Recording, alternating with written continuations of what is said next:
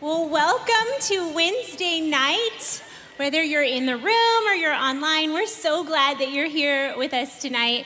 And you might notice that tonight looks a little bit different. Where's our band? We don't have singers up here. And so we decided that we wanted to do things a little bit different tonight.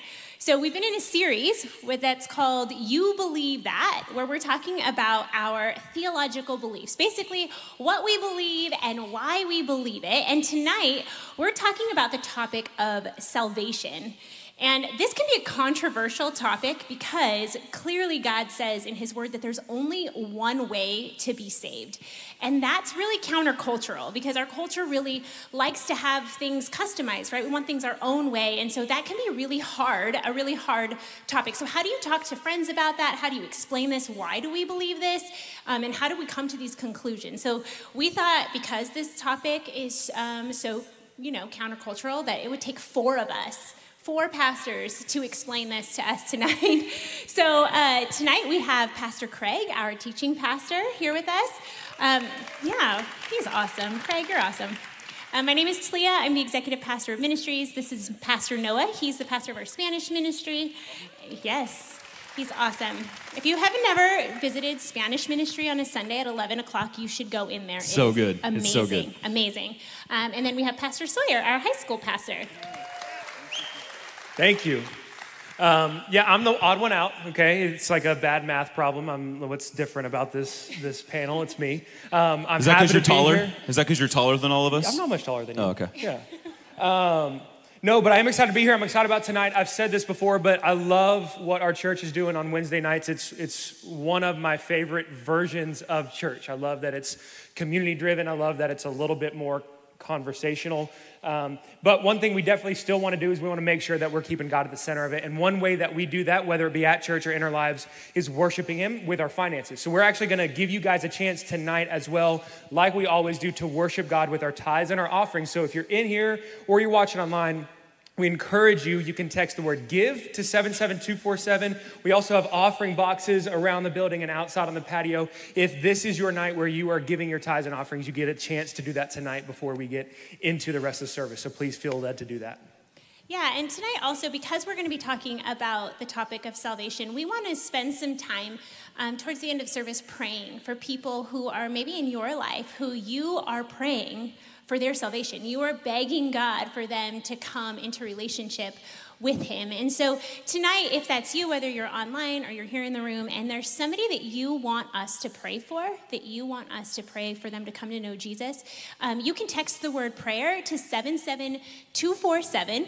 And if you want to just put their first name because you want it to remain anonymous, or Pastor Craig said, if you want to use an anonymous name, like if their name is Craig, but you want to put Bill in quotation marks, we will pray for Bill in quotation marks. That's right. Because you might be watching with them right now, or they might be sitting next to you right now, and that would just be weird. Like, oh, wait, I'm watching this with Sawyer. Like, why would I text Sawyer? So I'll text Bill to, yeah. So if you do that, we will pray for that person for you, but God knows. So we would love to pray for them tonight. So go ahead and do that, and then we will pray for them towards the end of the service. But right now, before we get started, Pastor Noah, will you open us in prayer? Of course. Heavenly Father, I praise you and thank you that we get to come together as a church to truly learn what the essence of our faith is, and it's you, on how you provided a way to be made right with you. I ask, God, that you would be with our time, that you would fill us with your Holy Spirit. I pray, God, for those that are visiting, that they would see that you are good and that you are for us, Lord. But we just invite your presence here in Jesus' name. Amen. Amen, amen. So if you guys are just walking in, we're really glad that you guys are here tonight, and we are doing this obviously a little bit differently. And as I was sort of pinging Sawyer, Noah, and Talia this week, really the way that I set this up this week was this, that I put message in quotation marks because we're going to preach the word tonight, but it's almost going to be a dialogue, a discussion about salvation, because in the series that we're in, You Believe That, we are talking about this idea that Jesus is the only way to get to heaven. Jesus is the only way to be saved. That salvation is only had through Jesus Christ alone, which, by the way, is super countercultural, but it's also a pretty provocative statement. that a lot of other religions, which we'll get into in a little bit, really sort of look at as, well, no, there's actually more than just one way. But in terms of what the Bible talks about, which is what we're going to look at tonight, we're going to highlight the fact that salvation is seen through Jesus alone. Usually the way when we go and we'll preach a message, we'll work our way through a storyline and we'll do point 1, and we'll talk a little bit, and we'll go to point 2, and we'll talk a little bit. I just want to give you all 3 points right off the top. Because I just want to lay out exactly where we're going in terms of salvation. And so the 3 things that we want you to understand about salvation tonight is this. Number 1, what is the requirement for salvation? We're going to talk about the requirement of salvation. What is required to attain salvation? Number 2, the method of salvation. How do I go about being saved? What is it that I need that will allow me to be saved? What is that method? And then number 3, what are the results of being saved? What are the results of salvation, which I'm super excited about to share that. But what this actually does is it's actually putting a foundation underneath us that is a massive assumption for every single one of us in here. And it's this assumption that we all need to be saved. That's the assumption that we're going off of tonight. Now, some of you in here tonight, you're thinking, okay, this is good. I agree that I need to be saved, and so I'll bite. Some of you, whether you are in this room or watching online, you're thinking, you know what? I'm not 100% convinced that I need to be saved. What I'm going to ask of you for our time together tonight is this. Just assume with us for the sake of this conversation, assume that you do need saving. Because if you can flush everything out through that lens, I think will actually be pretty important. So the first thing that I really want to sort of talk about tonight is this. Why would somebody even need to be saved? We're going off of this assumption that we all need saving. Why would somebody need to be saved? And what would somebody even need to be saved from? This is such a provocative statement, which, by the way, is highly offensive to assume that somebody, you and me, we need to be saved from something. It's super offensive. Yeah, and in Romans it says that all have sinned and fallen short of the glory of God. So we take that as Christians, we would say we've all sinned. But that can be really hard for somebody to admit. Like, I think in the world, if you're going to talk to somebody and you're saying, did you know that you need to be saved from something? Especially in America, because we feel like we have our stuff together. We do the American dream, right? We build ourselves up. So we are very proud to be self-made, that we can self-help ourselves out of anything. So it's a kind of this offensive thing to say, we're sinners, we've fallen short, there's something not right. But something that I've realized is a lot of people, so if you're out there and you're praying for somebody for their salvation, sometimes people are ready to be, they're humbled on their own and ready to admit that they can't do it on their own when something really big happens in their lives. Something we see here in kids ministries, we see people come back to church when they're about to have a baby. Because how many of us, if you have had kids, you're like, I don't know what's happening. I don't know what I'm doing. So you're instantly humbled and you come to that realization on your own without somebody having to tell you that you don't have all the answers. And so you can recognize, I don't know it all. I need God. And then it's easier to say to somebody, yeah, you recognize you have sin. Also, people, if you lose a job or you lose your family or you realize you come to the end of yourself with an addiction, you're ready to admit all have sinned and fallen short, and you realize that. So I do think it's offensive if you're just going out to somebody, and there takes some humility, but people are open to that and being open to that truth when they're in a transition stage in their life or they've come into something really hard that is beyond themselves, and they come to that and they're open to the salvation message. You guys have anything on why somebody would need to be saved? That was excellent, by the way. Anybody else have anything? Preach it, Talia. I think the fall is evidence. You look at Adam and Eve, you look at the first humans who ever lived, and the fall, some people call it the initial sin. But the moment that sin is introduced in this world, so are a lot of things. First of all, that is the first sin that introduced sin into all of humanity and all of the world. The moment that sin was introduced, so were a lot of consequences for it. Death is one of them. Genesis 3:19, the same chapter that Adam and Eve sinned, what we see is that God literally says, from the dust you came, so to the dust you will return. And that's Romans 6:23, for the wages of sin is death. One of the consequences for sin is the fact that we are no longer immortal beings. Everyone will die. That is an evidence that every single person is living we live in a sinful flesh, right? We also have separation from God. We also have shame. The first thing that Adam and Eve did was that they hid themselves from each other and from God. right? There's a lot of things from that. Also sufferings of this earth. There's a lot of disease. There's a lot of pain and suffering in this earth. That's an aspect of sin. That is not something that God, he wants us to suffer necessarily. He wants us to live in connection with him. And eternally, when we get to heaven, there'll be no pain, no tears, none of that. But because we live in a sinful world and everyone is living a sinful life, there's consequences for it. And so even if you're here and you're like, well, I don't lie, I don't cheat, I don't cuss, I don't drink, awesome. But by the fact that we are alive on this earth, we live on a sinful earth and we are sinful beings, and we need to be saved and forgiven for that sin, no matter how good of a person we are. Yeah, I think you nailed it. Sin, in essence, separates us from God, and we have a God who made himself responsible for that. And the relationship that we once had in the garden, as you spoke of, was broken when man fell into sin, but Jesus restored it, and we're able now to connect to the Father because of that. That's something that he did, and that's what we need saving from so that we can stand in right relationship with God. So. Yeah, that's really good. So tonight we're going to be in John chapter 3 because we're going to actually unpack some of that stuff right here. So if you have your Bibles, go to John chapter 3. And I love John chapter 3 because what we're about to do is we're about to provide all of the context that leads up to perhaps the most popular verse found in all of Scripture. You see people holding up signs at basketball games. It's oftentimes like the people's favorite scripture in their Instagram bio. It's all the stuff, right? John 3:16, everybody knows it. And so this is the context that sets up that verse, which I love this, by the way. I love diving in and looking at super popular verses and then looking at all the context that leads up to, oh, wow. I thought that verse was powerful already. Now it's way more powerful because I understand the context. So this is what we're going to lead up to. John chapter 3, starting in verse 1. Here we go. It says this. There was a man named Nicodemus, a Jewish religious leader who was a Pharisee.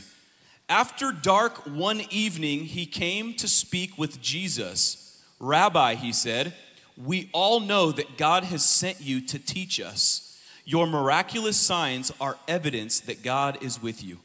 Jesus replies in verse 3, I tell you the truth, unless you are born again, you cannot see the kingdom of God. So these first 3 verses, there's a lot happening right here. There's so much. There's a ton of detail. It's about who this man is, when he's coming to talk to Jesus, what he says, what are you guys picking up? What's sticking out to you in this initial interaction? What sticks out to me is that he came to him after dark. Like, I want to know why, was he hiding from something? And what we know is that because he was a religious leader, he was part of probably the Pharisees group. And so, which means those were the people who, had canceled Jesus. Basically, they were saying, you're not allowed, if you're part of the Pharisee group, you're not allowed to listen to him because he's going against all the things that we're saying.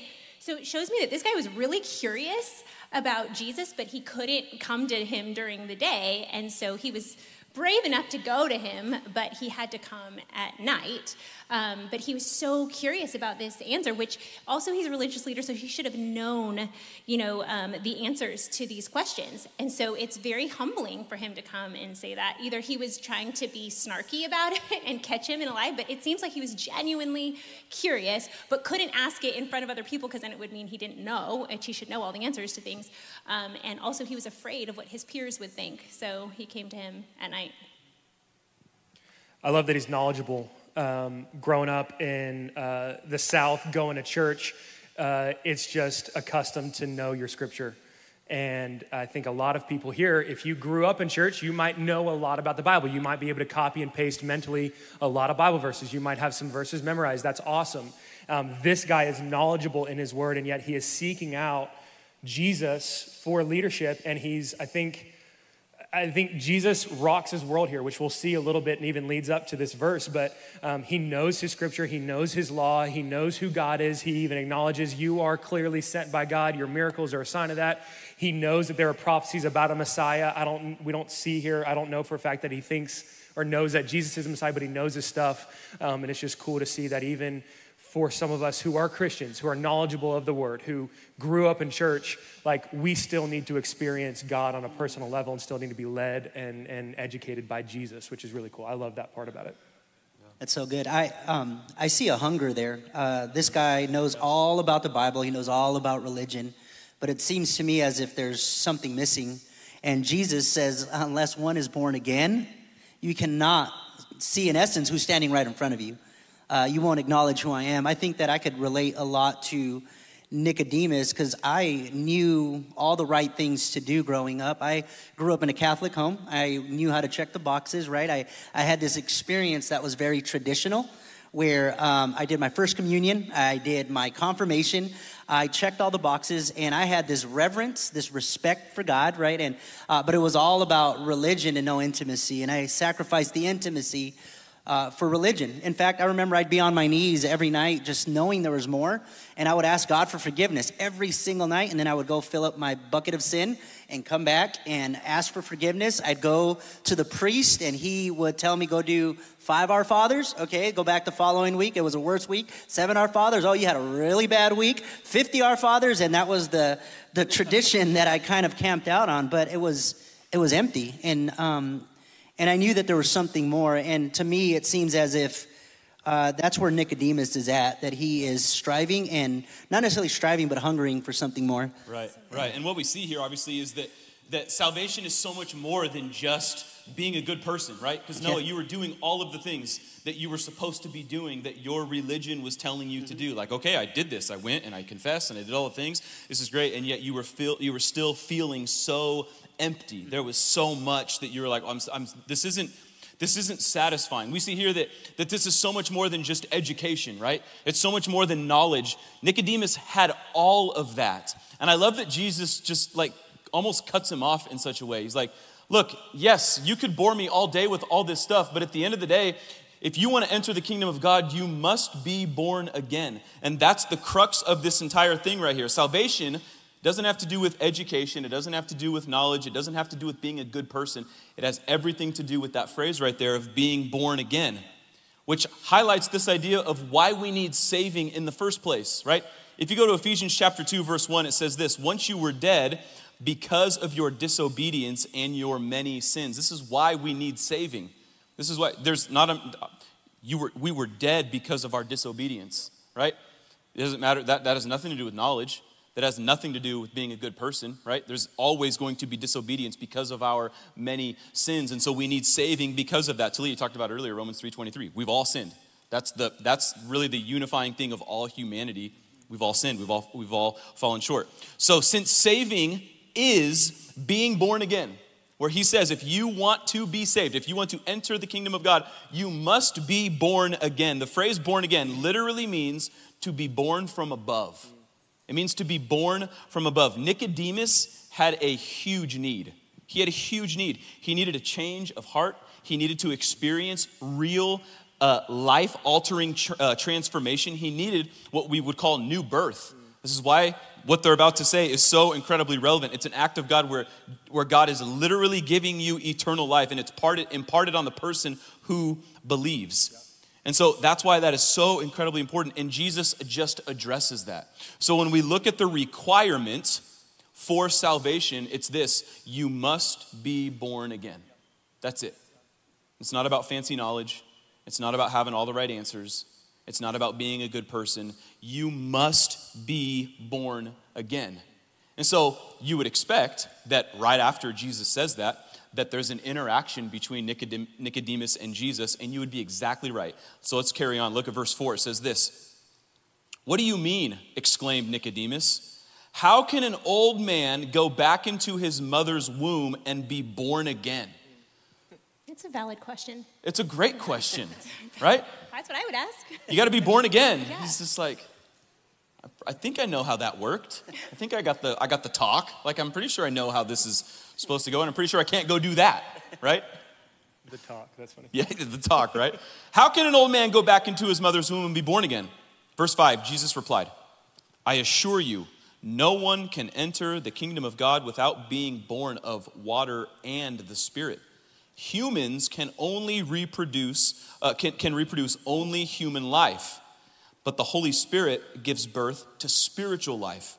So don't be surprised when I say you must be born again. The wind blows wherever it wants, just as you can hear the wind, but you can't tell where it comes from or where it's going. So you can't explain how people are born of the Spirit." And then look at Nicodemus. He's genuinely curious. He says, "How are all these things possible?" Jesus, what are you talking about? How in the world are all these things possible? And look at Jesus. Approaches him head on. Verse 10. You are a respected Jewish teacher, and yet you don't understand these things. I assure you, we tell you what we know and have seen, and yet you won't believe our testimony. But if you don't believe me when I tell you about earthly things, how can you possibly believe if I tell you about heavenly things? Here's where it starts to turn. Verse 13. No one has ever gone to heaven and returned, but the Son of Man has come down from heaven. And then an interesting, Jesus does a callback right here. Verse 14, it says this. As Moses lifted up the bronze snake on a pole in the wilderness, so the Son of Man must be lifted up, so that everyone who believes in him will have eternal life. I love that. What sticks out? What sort of pops out to you in that entire section right there? I would want to go back and say, what is he talking about with the Moses piece, like the lifted up? I feel like I'd want to go look at that story to see what he was talking about there. Which is interesting because we just acknowledged that Nicodemus knew he knows what he's talking about, right?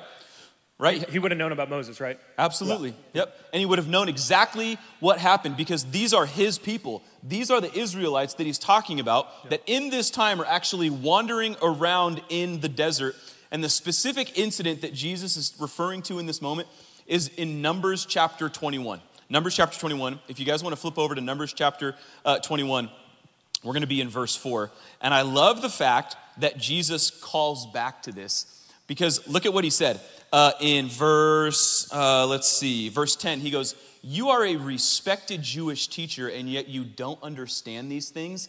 I love that Jesus, what he's doing is, it looks like Jesus is ticked off at him, right? It looks like he's like so mad, but I believe what he's actually doing is he's trying to explain it in terms that he's like, oh, we missed that. Because what we would eventually see about Jesus is this with the Jewish people. Many of them missed who Jesus actually came to be, who Jesus actually was.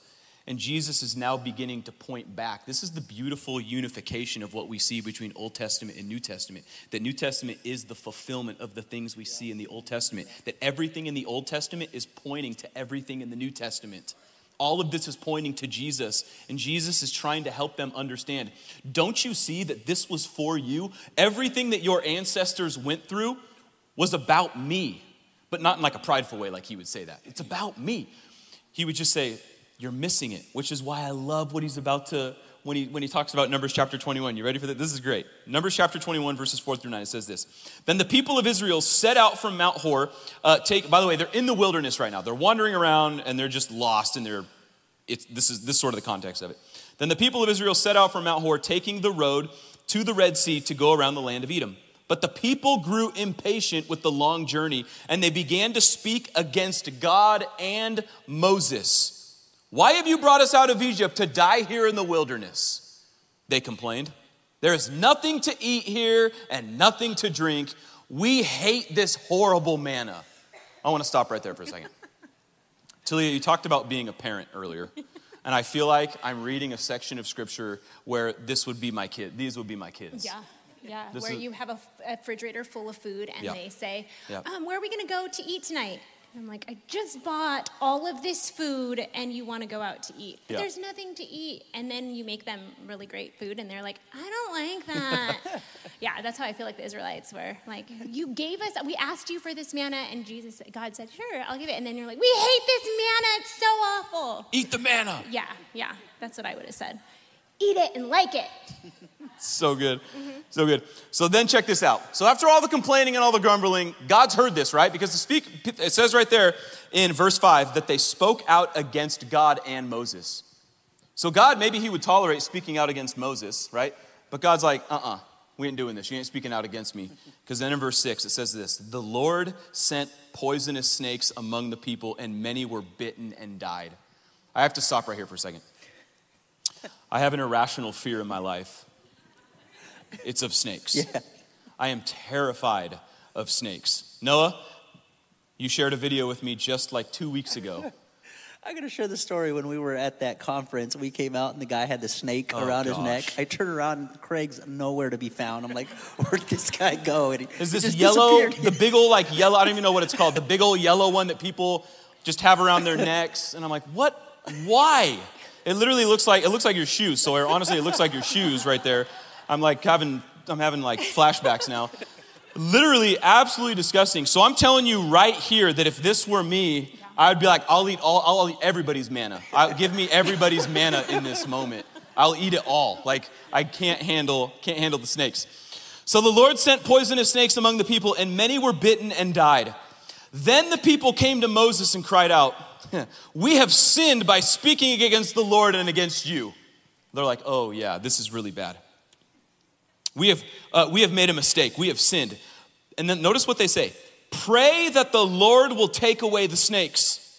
So Moses prayed for the people. And this is where it gets great. Then the Lord told him, to Moses, make a replica of a poisonous snake and attach it to a pole.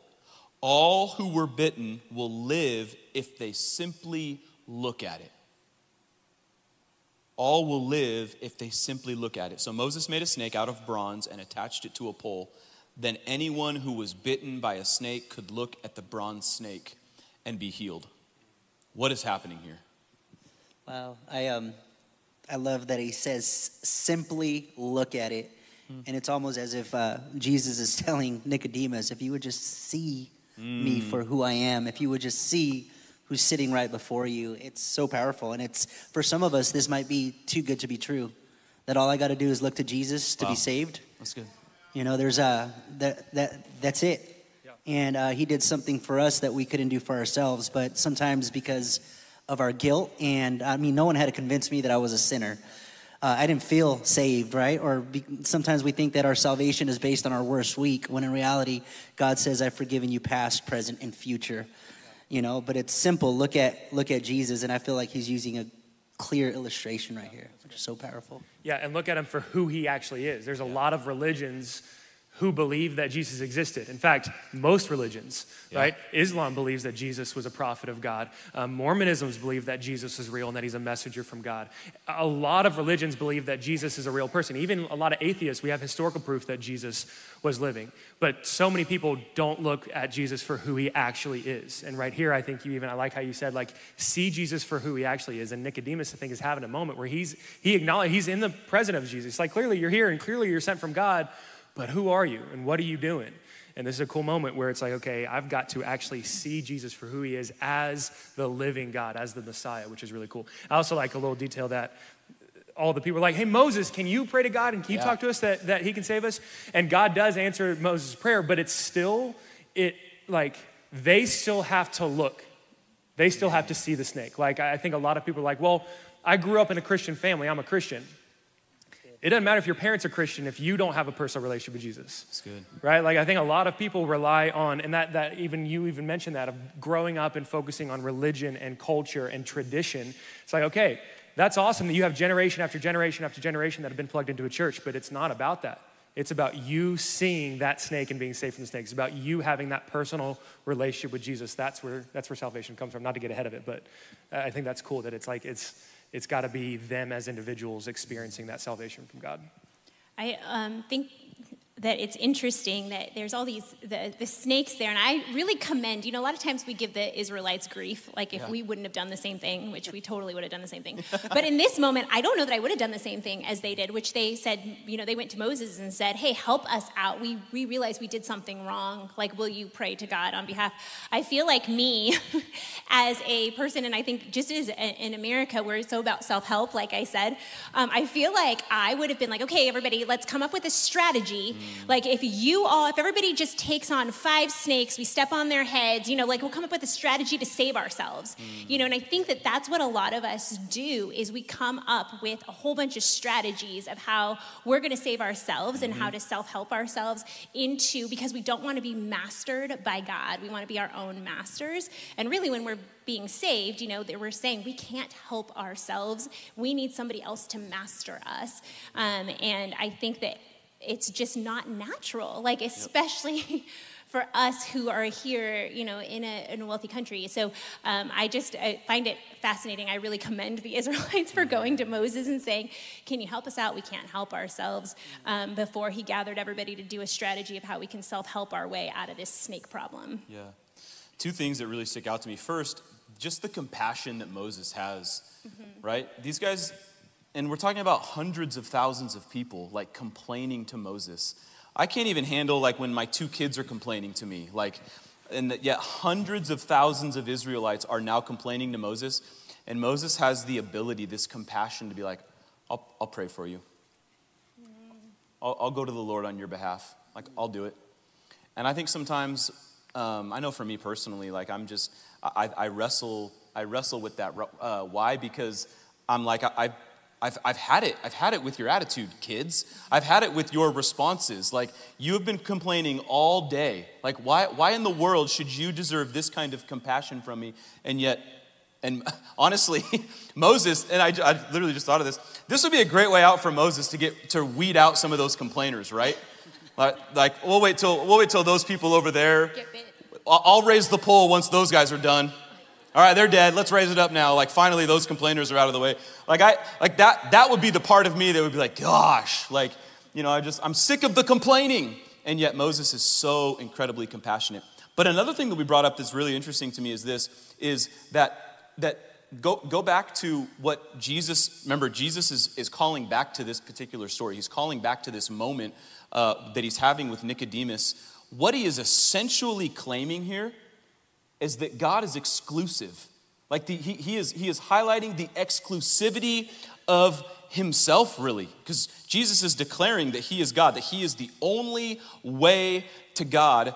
How do we like come to grips with this exclusivity of Jesus, that he is making this audacious, bold claim that he is the only way to get to God? I have a lot of students that have a hard time with this. I'm like Talia mentioned earlier, I'm the high school ministry pastor, and a lot of times I'll encourage my students to ask questions. And I think one of the hardest things that a lot of them have, the hardest thing for them to grasp is this idea of like, well, why doesn't, they ask it like this: why doesn't God love gay people? Why doesn't God love the atheist? Why doesn't God? And I think it's hard to answer that question sometimes because it's hard to convince them of this. No, God does love them. And when we say that Jesus is exclusive, he's not saying that his love is exclusive. His love is actually available to everyone. That's good. In fact, what is it? I think it's in 1 Peter 2, or maybe it's in 2 Peter. 2 Peter, he actually even says that God wants everyone to be saved. So he wants everyone to be saved. He gives that opportunity to everyone. He's already freed the Israelites. And even after he's freed the Israelites and they complain again, he still gives them a chance to be saved by the snake. So his love is all inclusive. But it's exclusive to the fact of like, in order for you to actually receive it, you have to do it my way. Like it's for you. Every single person. All races, all around the world, not just Americans. Like, it's like everyone, it's available for you. But there's only one way to get it. And it's through Jesus. And that's what it means by it's exclusive, which is hard to hear because we like options. Yeah. Right?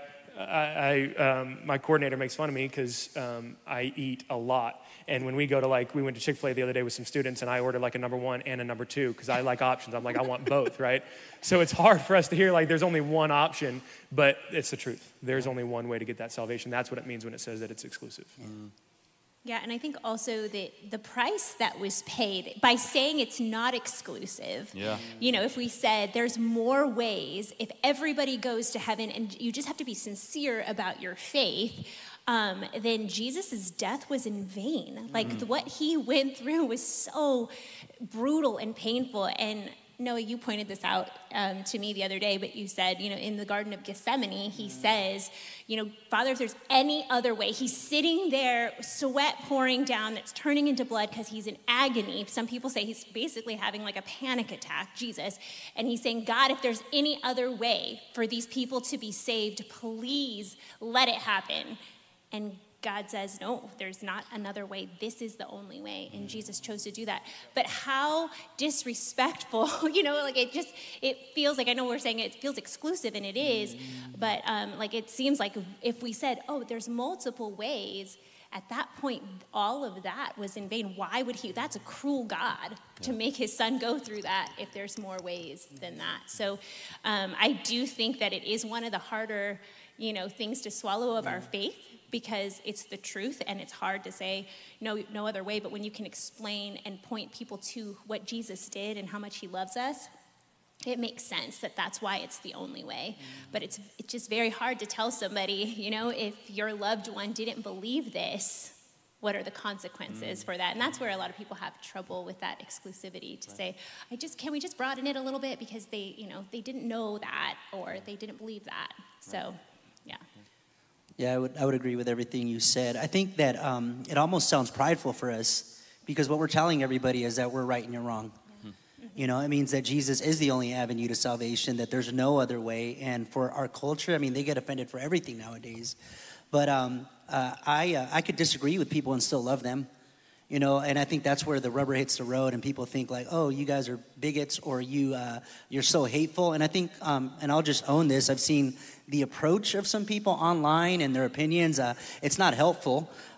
Even though we know that there is one way, I think that the ultimate goal of our instruction is to love people, because God does, but we have to be sincere and truthful about the fact that it's only through Jesus that we're able to inherit eternal life. Just like you said, it would be so dishonoring that he went to the cross in vain. He's not one of many ways, but the only way to salvation. And right now, like I said, we live in a time where that's a hard pill to swallow, because we personalize it. Well, my sister or my friend, they're gay, therefore I don't like that. I have to correct my kids a lot and tell them there are things that are not okay. And I know I'm right about them. I could let them do what feels good, right? And I'm going to suffer for it. Everyone else around them is going to suffer for it. But there are boundaries and there's truth that I got to speak to them, because I love them. And I think God is so honest that, hey, I think what's so crucial about this is that we have a God who made himself responsible. He came and he gave everything so that we could actually live. And it's the only way is through Jesus. So anyways. Yeah, it's really good. I think sometimes what we encounter is, Talia, you brought this up earlier this week. You had talked about like problem solving all of these snakes. I can't get over the snakes. Let's go back to the snakes for a second. We gotta somehow develop a plan to kill all of these snakes, right? Like we've gotta somehow. I probably wouldn't be helping. I'd probably be running. But I think that's oftentimes what we do to make ourselves feel better is, well, I'm gonna come up with a plan that is gonna make me feel good, because the exclusivity of God, him saying that there's only one way in this moment, which, by the way, the only way to be saved, if you go back to the Israelites in this moment, was you had to simply provide an act of obedience, right? It wasn't like you had to barricade yourselves in a home so that the snakes wouldn't get you, right? Or you didn't have to be the fastest person, but you certainly couldn't be the slowest person. Like whatever it was, only way to be saved was an act of obedience. And oftentimes, I don't know if you guys have heard this, I've heard it a lot, is I'll hear people say, I'll get my relationship with God together when I start correcting a lot of things in my life. Or I'll step foot in church again someday when I start getting all my ducks in a row, for example, right? There's this mentality that we have of, and whether that's born out of a place of I'm mad at God, or I'm upset with God, and if God's the only way, I don't want to have anything to do with him. And so if that method of salvation is truly only through Jesus, I don't really want to have anything to do with him, because he is exclusive. And so what happens is we build up all of these other reasons why, I think I have a plan to save myself. I think I have this plan in place where we could go and kill all of these snakes, and we could avoid this. The Israelites are trying to avoid a physical death, right? Jesus is warning Nicodemus of this spiritual death. And he says the only way, the only method for salvation is through Jesus. That's the only way. And I think that exclusivity is oftentimes the thing that is so incredibly frustrating. John chapter 14, verse 6 says, I am the way, the truth, and the life. No one can come to the Father except through me. That is the method of salvation. That is the method of salvation. So then we continue. And we arrive at quite possibly the most popular verse in the entire Bible. And it says this. Notice that right after we're referring back to the poisonous snakes. Then Jesus goes right into this and he says, "For this is how God loved the world. He gave his one and only Son, that everyone who believes in him will not perish, but have eternal life." And I think verse 17 is just as powerful. It says, "God sent his Son into the world, not to judge the world, but to save the world through him." To save the world through him. How can we know that we're saved? So if we have the requirement for salvation, it's to be born again, right? If we have the method of salvation, that's Jesus and what he did for us, how can we actually know? What is the evidence in our life that we're saved? Before we even get into how it is, I think it's really cool that we're really the only religion, Christianity is really the only religion that has assurance. If you look at some of the other religions, so right now, next week at HSM, I'm preaching on the difference between Christianity and Islam. So I've been studying it a lot. Islam, they don't actually really believe in the concept of forgiveness. They actually believe, and they don't even believe in the concept of you need to be forgiven for sins. It's in order to go to heaven, your rights have to outweigh your wrongs. It's not even that your rights cover up or forgive your wrongs. It's literally just like, as long as you have done more good than bad, you are saved.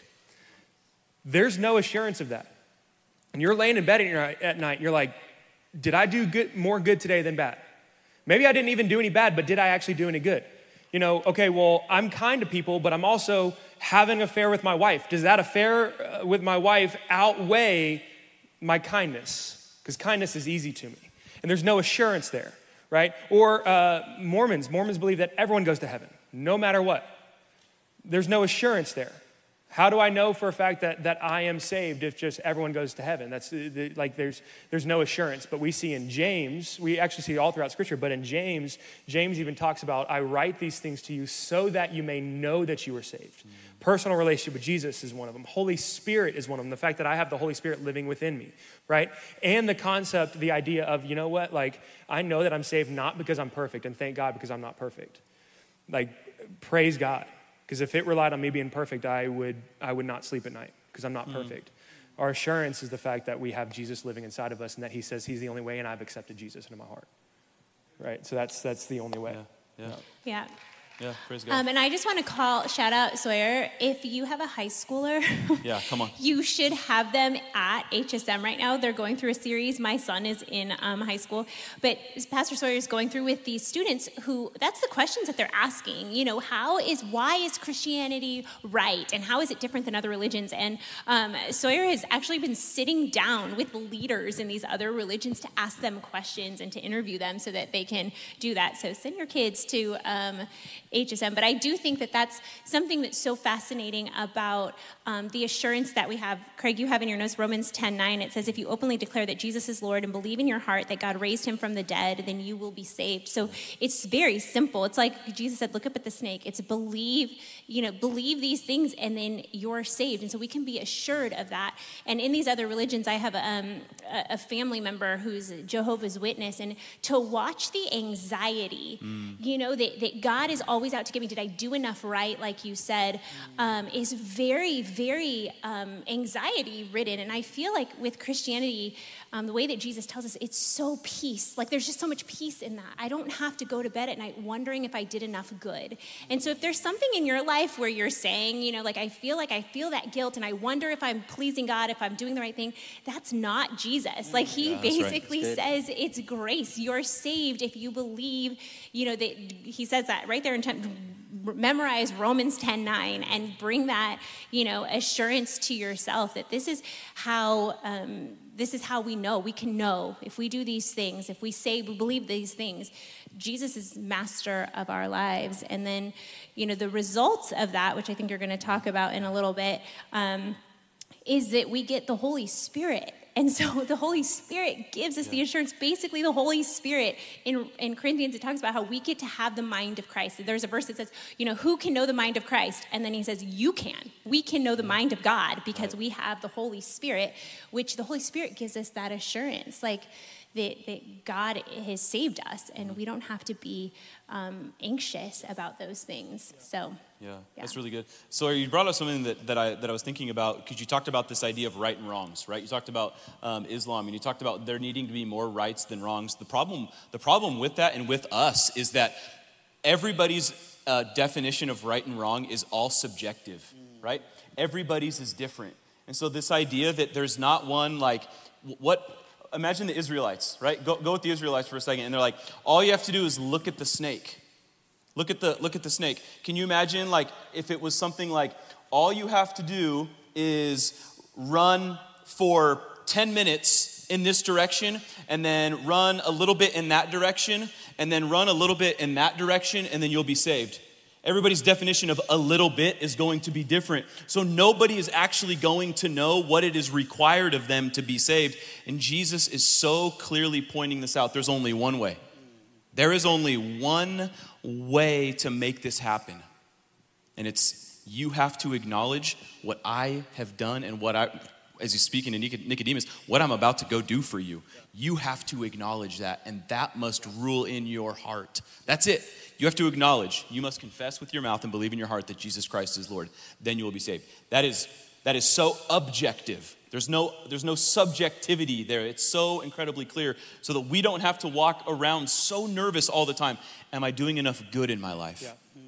Yeah. Praise God, it's not about the right political party. That's right. Right? That's right. Yeah. That's right. You know, praise God, it's not about the right ethnicity or the right, socioeconomic status. Praise God, it's not about the right opinion. Praise God, it's not do you like cheese pizza or pepperoni pizza better? Like, it's just like, it's not about that. There's going to be all different sorts of people who go to heaven because there's only one way, and it's through Jesus, right? Praise God for that. It is pepperoni, by the way. Pepperoni's better. Well, that's true, but. So what's so interesting about this, though, is there's a tension, I think, that we wrestle with when it comes to salvation. And it's this. It's some people aren't necessarily convinced of the salvation argument when it comes to, well, I'm not even sure what I believe about what happens after I leave this earth. So what good would salvation do me in the future? Like when I'm dead, if I'm not even sure what happens to myself after I die. Well, I'm not convinced of that. Talia alluded to it just a few minutes ago, because there's something so incredibly powerful that we see in Acts chapter 2, verse 38. It says this. It says, each of you must repent of your sins and turn to God and be baptized in the name of Jesus Christ for the forgiveness of your sins. Then, which means right after you do this, something happens. And here's what happens. Then you will receive the gift of the Holy Spirit. So often we think about eternity, and we think of salvation, and we think of eternity, right? We think of salvation, the thing that we get when we die. Salvation and eternity doesn't happen when you die. Eternity happens the minute that you accept salvation, that you recognize your need to be saved. You look at the requirement. You recognize that you're supposed to be born again. You look through the method. The only way to be saved is through Jesus. And then what is the result of that? The result of that is, we get to be with God forever. I can't wrap my mind around that. I can't wrap my mind around what forever will be, right? I simply can't do that. But what we see right here, yes, for eternity, I will be with God. Praise God for that. And I'm not even probably doing it justice, what eternity is going to be like when I talk about it here on earth. But notice what we get for the here and now. We get the Holy Spirit. I look around our world today. I look around my life, and I'm thinking, boy, I make some pretty bad decisions in my life. I make some pretty bad decisions. Like, I should not have probably eaten that bowl of ice cream last night. I'll start right there.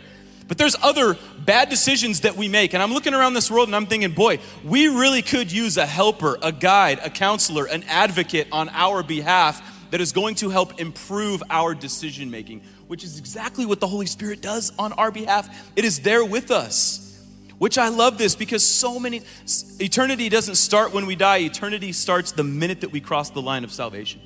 That we say, I need you, Jesus. I need you. This is the result.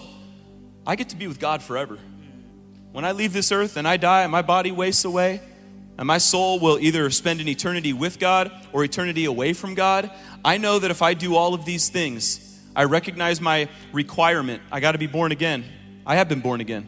I recognize that the only way for that to happen is through Jesus Christ. I've done that. But not only will I spend an eternity with God, but now I've got something that's going to help me now, which is so amazing. And I look around the world and I'm like, our world needs help now. And I wonder sometimes if we won't get them on the eternity piece, but we would begin to see that people's need for, boy, I really could use a Savior now. Like, I can't even begin to think about what eternity is going to look like, but my life is beginning to change now. It's beginning to transform now. I'm seeing evidence of my life changing now. I tell my students all the time, that's our biggest form of ministry. That's like your number one. Like, let's talk about how to go and minister to people. That's amazing. Let's go serve people. That's amazing. But first and foremost, it's the way that you live your life. And there's one piece of evidence within us, and it's the fruits of the Spirit we see in Galatians. By the way, the fruits of the Spirit you don't have unless you have the Spirit. That's right. Literally, the fruits of the Spirit, right? Love, joy, peace, patience, kindness, goodness, gentleness, faithfulness, self-control. I don't know if that's all. I think that's all of them. You get that from the Holy Spirit. And someone's going through something, it's like, I just wish I had more joy. It's like, okay, well, do you have the Holy Spirit within you? You know, that's where joy comes from. You don't have unconditional joy unless you have the Holy Spirit within you. That's where unconditional joy comes from, right? And it's like this, you might, feel comfortable right now, but unconditional peace comes from the Holy Spirit. So you're right, even if we don't get someone on the eternal side of things, which by the way, that should get everyone, but it doesn't. The truth is it doesn't, because a lot of people can't even fathom that and don't want to believe it. Okay, let's look at the fact of, do we live differently in our times of chaos? We should, because we have the Holy Spirit within us and we have the fruits of the Spirit.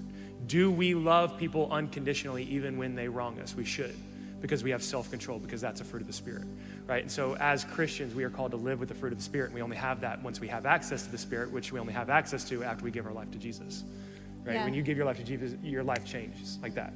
It does.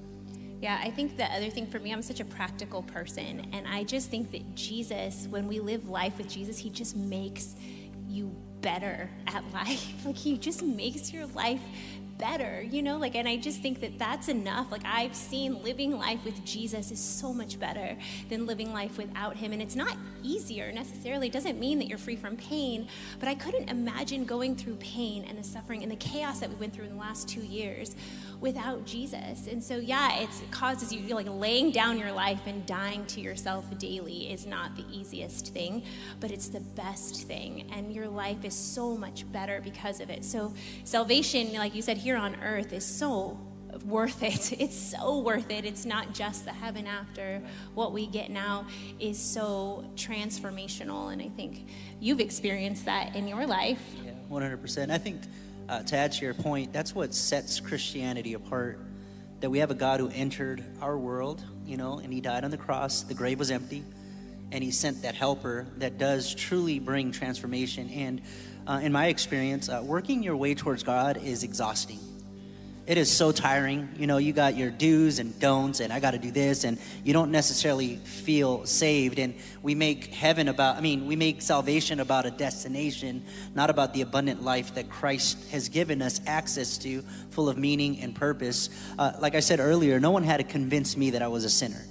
I would be so frustrated because I would be on my knees, I'd ask for forgiveness, but I was on this crazy cycle where I was just living in sin. I was dead in my trespasses, as the Bible says. I didn't know. I knew I could be forgiven, but I didn't know that I needed to be saved. And some of you guys know my story. A lot of you guys don't, but I grew up. It was probably in high school is when, I was a good student. I was an A student, but in high school I started going downhill and started getting involved in the wrong crowd and got involved with the gang life and went to prison. And I knew deep down inside that that's not what I was created for. There was an emptiness in my heart, and I went through broken relationships, but I remember I went through a season in my life where I had over 30 people share Christ with me within a 2-week period of time. Everywhere I'd go, we'd be smoking, people were talking about the Lord. I'm like, why are you talking about that right here, And everywhere I'd go, we'd be drinking, and I'm like, here we go with these conversations. But right before I came to know the Lord, I remember one night I was coming home from a bar, and I was drunk, driving and I'm driving, and I ran into one of my friends. She was standing in the middle of the street at 2 a.m.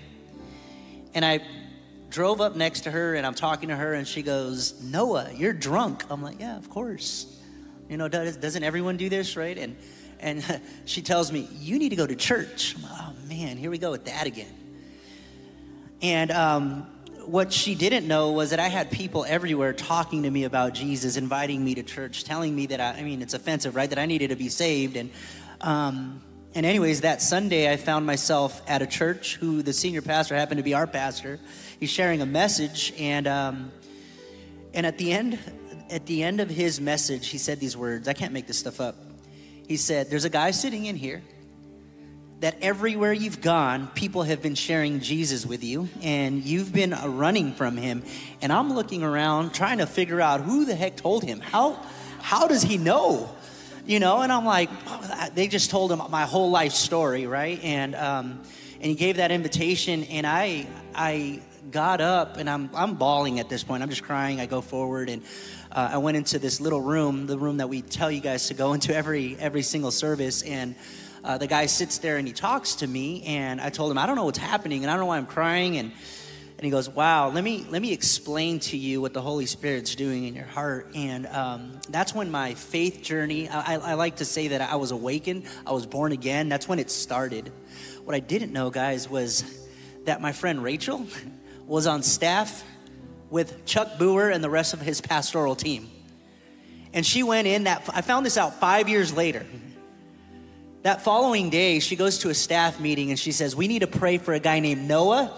I ran into him yesterday and he was drunk out of his mind." I didn't know this. I was sitting in church that following Sunday. People were praying for me. And I came to know the Lord on that Sunday. 5 years later, I'm having a conversation. They're like, "Oh yeah, I remember, we prayed for you." I'm like, "What?" And I began to see how the Lord obviously was calling me. And I had a choice to make. And I responded in faith, and my life has never been the same. And the evidence in my life was God's Spirit. John 17:3 says this is eternal life. It's about heaven. No, it doesn't say that. That they would know you. It's relationship. And Jesus Christ whom you've sent. There was a relationship there. I know that many of us here tonight, we have, maybe you're sitting in here and you don't know the Lord. We're going to pray that God makes himself evident in a moment. But I know that a lot of us during the beginning of the service, we sent in some prayer requests. Why am I sharing this? Because prayer matters. It works. You wanted to pray for people that didn't know the Lord, and Talia asked us to text in those names so that we could pray for them. So as a team right now, we want to pray that God would truly work on behalf of those people. I think there's a lot of people that it says Bill on, right? I'm just kidding. There's a couple of them. Oh, are there? There's There a are. few. I'm not kidding. That's good. And it's in quotations. I love that. But we believe that we have a God who hears our prayer. And the one thing people do need is that they need salvation. They need Jesus. And we're going to intercede for that right now. And I'm going to have actually Sawyer start out and praying for some of those names. Yeah. Yeah, if you'll join me, let's pray. We won't spend, 5 minutes on each of these names. We are going to pray specifically for these people to come to Christ. If you don't mind joining us in prayer right now. To God, we come to you. I pray right now that you plant seeds in the lives of so many who need you, to God. And thank you so much for bringing Noah to us, to God. And you've showed us the power that you have to influence lives, to God. I pray right now that we see revival and awakening in these lives, to God. We lift up Alexis to you right now. We lift up Jimmy to you, Anthony, Riley, Shell, Carol, Nate, Rebecca, in the name of Jesus, God. I pray that you meet them with your love. I pray that you show them what it means to be embraced by God, to be loved and to be accepted and to be valued and to be pursued. Dear God, I pray that you put people in their lives, dear God. Put people in their past, just like Noah ran into a friend randomly, God. I pray that you place people in their lives, dear God, where they are able to see the love of Jesus through them, that they are a light, dear God. When they see those friends, when they see those family members, they experience you, dear God. And I pray that you soften hearts, break down barriers, and bring them to you, God. We lift them up to you right now. It's in your name we pray. And God, I pray for Ryan and Tommy and Chris and Bill and Mike and Johans and Nevin. Lord, would you chase them down? Yes. Would you chase them down the way you chased Noah down, God? Would you just go after them, knock down any walls, Lord, that you have to knock down to go after them? I pray that we would see miracles happen in their lives, even tonight, Lord, even this week. God, you can do it, and you love them, and we know that you do, and there's so many people who love them and want to see them come to you. So I pray, God, that you would do whatever it takes, God, to chase them down and bring them to you. And I pray, Lord, that we would hear stories of how this night something happened in them and changed them in your name. Creator God, we thank you that in the midst of everything that you have done and everything that you are doing in our lives, you know intricately every single name and every single story of every single person whose name is on this list. Father, first I just want to say thank you for those people that love these people so dearly, friends that are just praying for them and encouraging them and there with them every step of the way in their life, much like you had people in Noah's life just encouraging him. And so, Lord, I want to lift up to you Jerry and Vince and Davion and Heidi, Arlene, Nathan, Danny, Wesley, and Tim. And Jesus, I thank you so much, Lord, for everybody who is thinking of those people. And Lord, I pray that you would use them powerfully. And if it's not them, you would bring other people into their life and they would become aware of the requirement for salvation, that they would understand the method of it. And Lord, I pray that in the method that there would be a real encounter with you, Jesus. Lord, that there would be a change in their life, understanding, God, that you can change everything about them. And so, Jesus, I pray that they would have a real encounter with you this week, Jesus. And we love you and we thank you. Heavenly Father, I praise you and thank you that there were Christians that were faithful to witness, faithful to their call, to be able to share the message of truth with me and point me to you. I love that we as a church, we've been commissioned to be the people with the beautiful feet, like Romans talks about, to go and bring the news. You say, how will they believe unless we're sent? And I want to pray, God, specifically for everyone that was mentioned. Also for Jordan and Michaela and Tony and Kay and Amanda and Nikki and Nina. God, I pray that you would truly put people in their path, God, that there would be a light to them, God, to show the goodness of who you are through Jesus, God. I pray that there'd be an awakening in their spirit and that we would see the church be put in front of them, God, that it would be so compelling to them that they would know that they have a God in heaven who knows them by name and cares for them and gave everything so that they would find purpose and meaning, God. I ask that you would truly just work on their hearts, but that you would evidently just put people right in front of them. In Jesus' name, amen. I know with a room this size, there's a few of us that on the topic of salvation that maybe some of us are in here and we've never really experienced a real relationship with Jesus. If you have, you would know.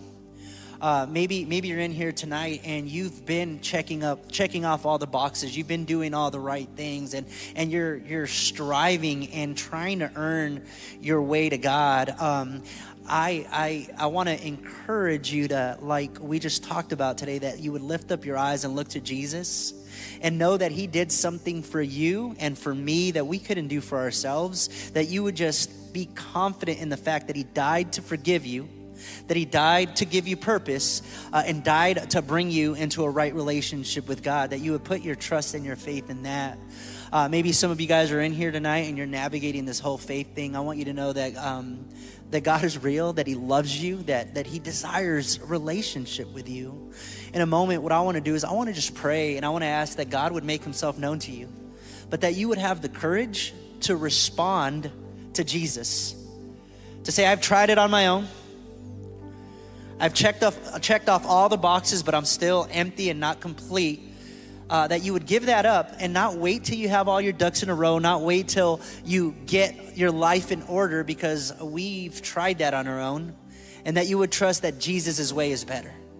So what I want to do is I want to pray and I want to ask God to really meet us where we're at tonight. God, I know there's people here tonight that don't know you, or maybe they've met religion, but they haven't had a true encounter with Jesus.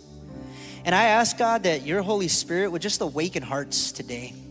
that you would penetrate hearts. I pray for that person that's in here, God, that might be just walking in guilt and shame because of the life that they chose and the decisions that they've made. God, I pray that you'd give them the courage to know that there's no sin, no mistake, no error that they've committed that you cannot forgive, that you cannot cover.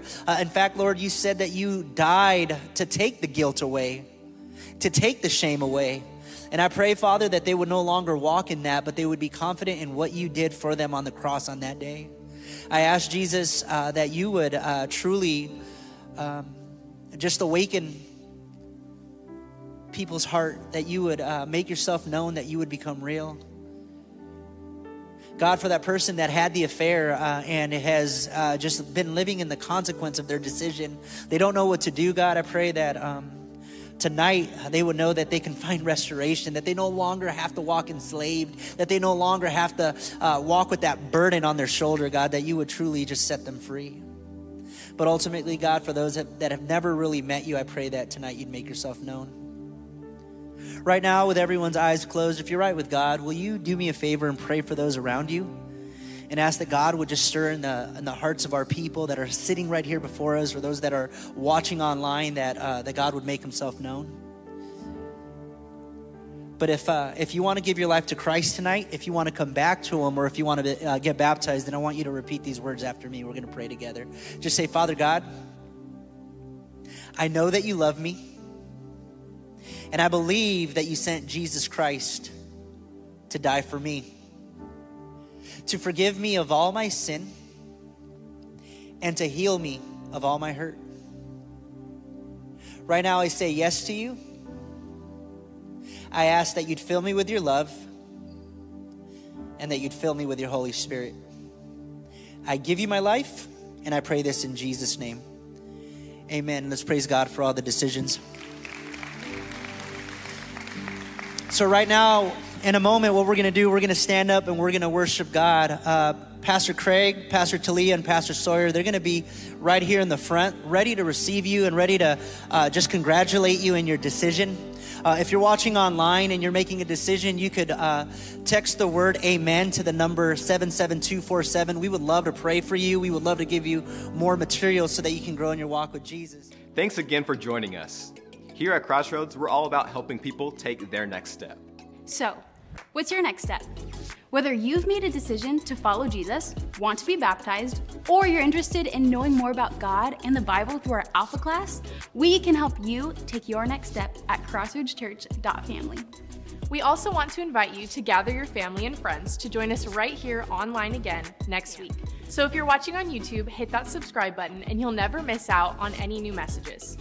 If you found this message encouraging, click the like button and let us know how we can pray for you this week in the comments. Finally, if your life is being impacted by Crossroads, and if you want to be part of making an impact all over the world, you can head to crossroadschurch.family to do that now. Thanks again for watching, and we'll see you next time.